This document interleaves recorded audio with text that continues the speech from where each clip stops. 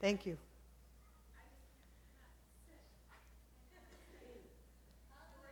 Absolutely. Absolutely. Thank you so much. Good word. Good word. Thank you. Thank you.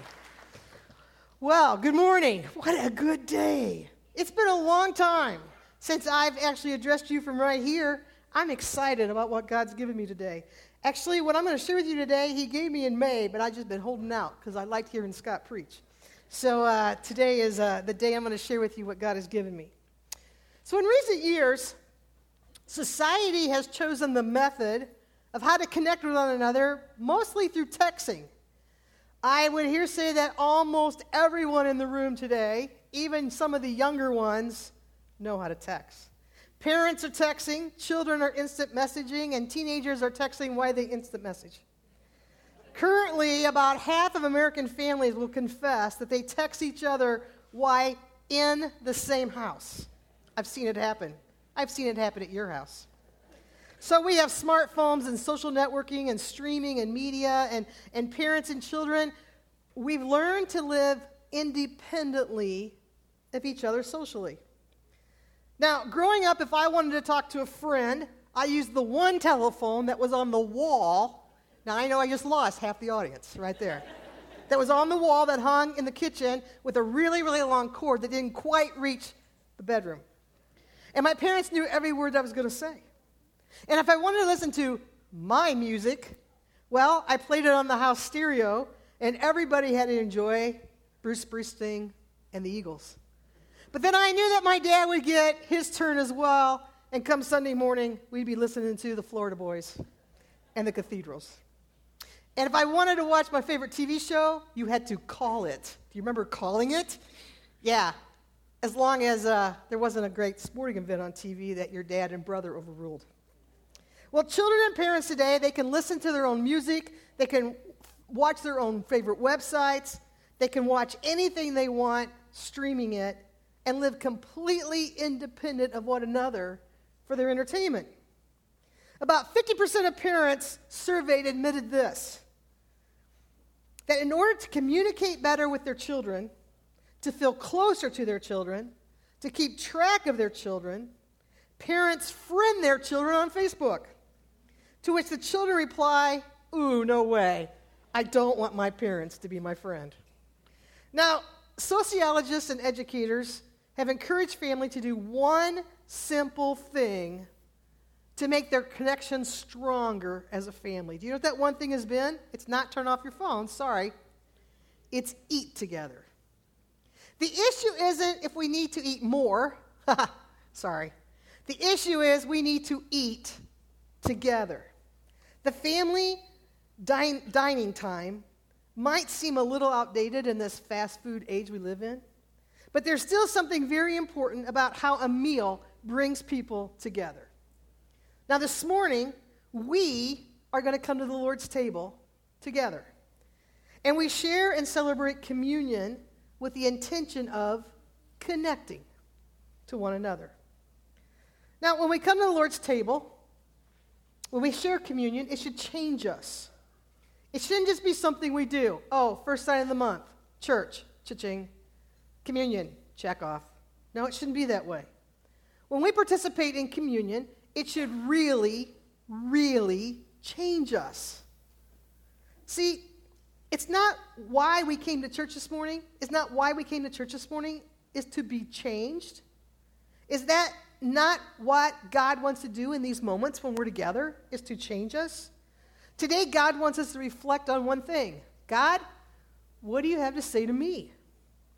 So, what does God want to say to you this morning? Maybe he's already said it, as we've heard that praise. But I still think he's got more to say to us this morning. Just not individually, but corporately. So, I just want to say up front, if you're not a follower of Jesus Christ, if you're not sure if you're a follower of Jesus Christ, there's no pressure today. You don't have to take communion with us. Don't worry about that. It's okay. But we are inviting anyone in this room this morning who is a follower of Jesus Christ, and you know that you are, to participate in communion with us in a little while. Now, as you entered the sanctuary this morning, you received a packet that included a wafer and a cup. If you did not get one, raise your hand, and the ushers will come right now and make sure that you get one. So just keep your hand up. Balcony the same. There's people up there to serve you. Now, don't open them yet. And children, parents, you might want to take your child's because they're going to want to open this. And so you might want to hold on till it's time, okay? And in a little while, we're going to take the wafer together, which represents the bread. And then a little bit later in the service, we're going to take the cup together, which represents the blood of Jesus. So the top tab will release your wafer when it's time. And then that bottom tab will release the juice when it's time. And I'll kind of instruct you as we go along. Now, communion is a very sacred thing that we do.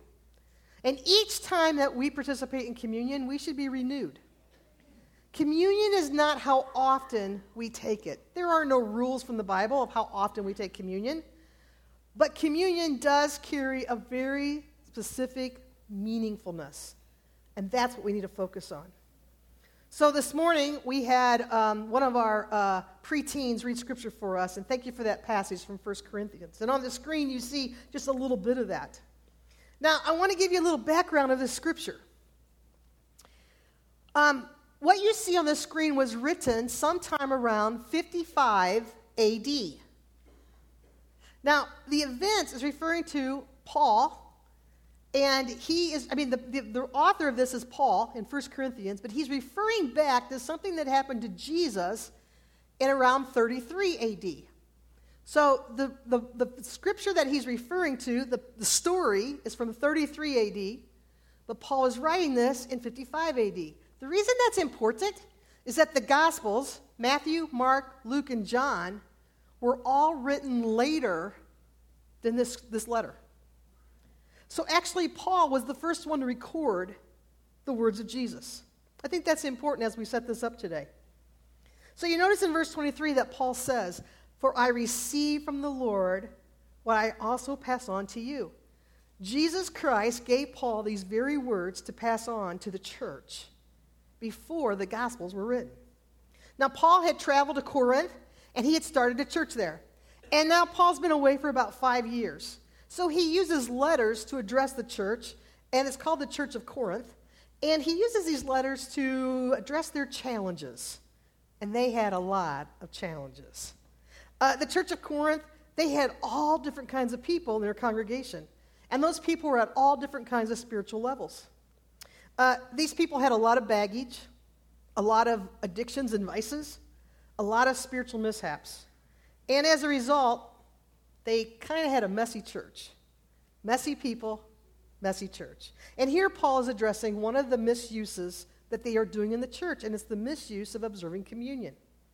Now, communion was intended to be a very joyous occasion, a celebration. Now, this is something maybe we should bring back. They always included a potluck. That'd be kind of fun the first Sunday of every month. It was very joyful. They called this potluck that they had when they did communion as a love feast. But some were gorging themselves at the potluck, while others barely got anything to eat. And then before they ever got to the Lord's table, many were getting drunk on the wine that would be used for communion. So it was kind of a fiasco of a feast when they came to the Lord's table. What was supposed to be something to bring them together and unify them as a church was creating separation, smallness, and a lack of perception and discernment. What had happened to Corinth at that time is that they had allowed the church to become and reflect their society. And that was moving into the church. Now, as I said, Paul's referring to another story, a different time. He's referring back to Jesus in 33 AD. And Jesus is now celebrating the Passover. He's invited his disciples to join him for the Passover meal. The table is set, the meal's prepared, and they are getting ready to enjoy the Passover. And the Passover is a very, very important celebration to the Jewish people. It's a time to remember. And so they were remembering how God had delivered the Jews from Pharaoh and out of Egypt. It was that final plague, the plague of death. The plague of death would kill the firstborn of every household. Yet we know that the Jewish boys would be spared as the households ate that unleavened bread and as they painted the blood of the lamb on the door frames of their house. And that's exactly what happened. The death angel swept over Egypt. The Egyptians, the firstborn, died. With the Jews, the firstborn stayed alive. It broke Pharaoh's heart, and he told the people to go, get out, be free. Now, this instituted Passover, which started in the book of Exodus and has been carried over and over and over throughout the years, and now we have Jesus celebrating the Passover meal with his disciples. They are celebrating deliverance, freedom. It's a joyous occasion. And on this occasion, on this night, Jesus does something different. His followers have no idea that he's going to die in the next 12 hours. But Jesus takes the things that Jewish people knew as common, as part of a celebration, and he goes to a whole new level. He takes the bread, and when he had given thanks, he broke it and said, "This is my body, which is for you. This cup is the new covenant of my blood." In this moment, Jesus invites his followers to never forget redemption that is happening through his body and his blood. Just as God had delivered the Egyptians, God was now going to bring a new deliverance, not only for the disciples, but for all of us today. The old was gone, a new law was coming, a new law filled with love. So Jesus then continues with these words, and then Jesus says something. He says, remember. He's going to die in a few short hours, and the last thing he says to them is, don't forget me? Why do this in remembrance of me? Why do we know this word so well? Well, we see it every Sunday on the front of the communion table. We hear it the first Sunday of every month when we participate in communion. And the thing is, Jesus didn't say it once, he said it twice. Do this in remembrance of me. Remember me when you do this. So what are we supposed to remember? Now, most of my life, I thought we would remember the process of dying.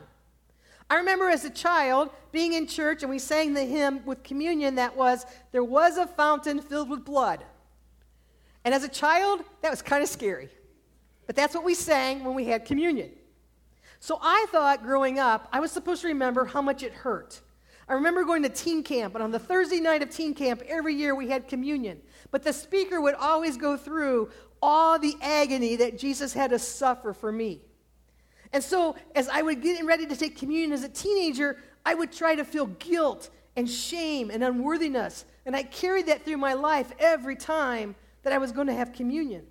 And the one thing that overtook me every time I received communion was, I am so unworthy. I am so unworthy because of the process of how he died.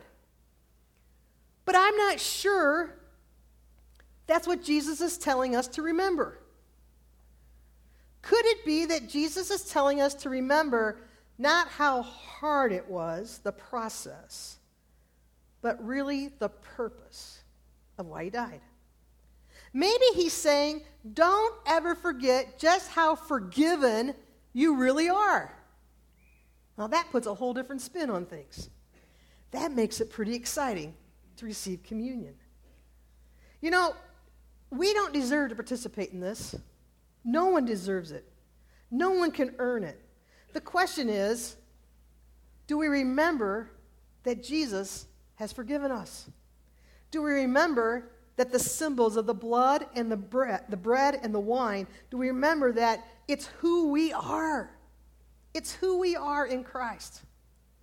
So Jesus said in his life in John chapter 6, I am the living bread that comes down from heaven and gives life to the world. I am the bread of life. Bread is not a symbol of brokenness. Bread is a symbol of life. Jesus said, I am the bread of life. So when we take the bread, let's remember these things. Jesus is the strength of our life. Jesus is our healer.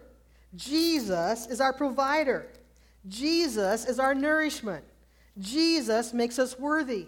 We are complete because of the body of Christ. So we ask ourselves the question, do I live in the process of his death?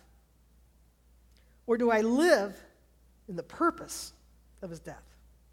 I agree. I agree the process is important. In Romans 6:23 it says, "For the wages of death is sin.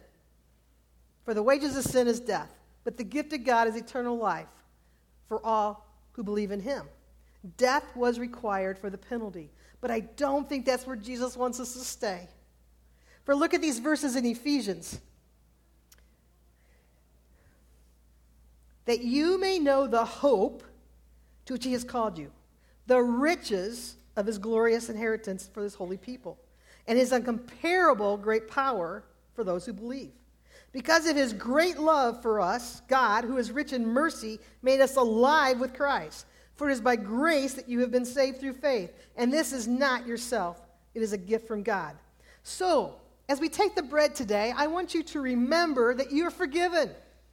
Remember that he has welcomed us into his presence. Remember that we have intimacy with the Holy Spirit. Remember that we are worthy because he made us worthy. Remember that you are completely and unconditionally loved. Jesus died so that we could come and dine with him. Now, as I mentioned earlier, there might be someone here today who says, "I'm not a follower."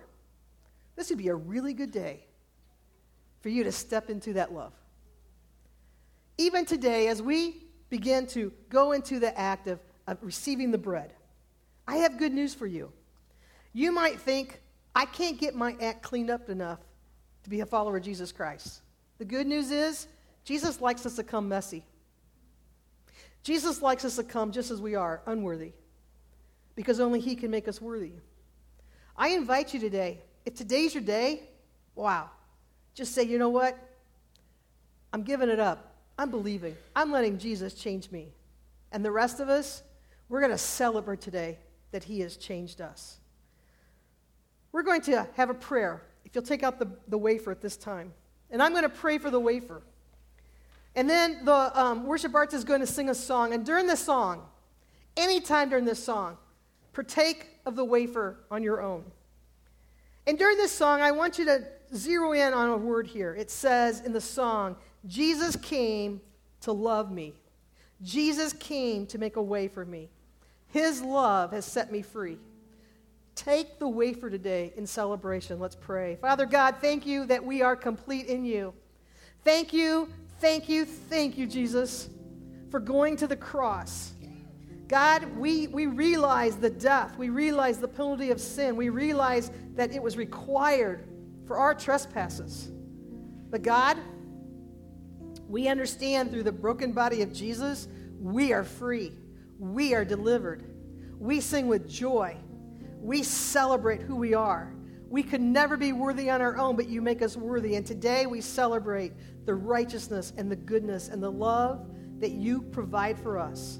Yes, God, we know that Christ, the process was difficult, but the purpose was worth it.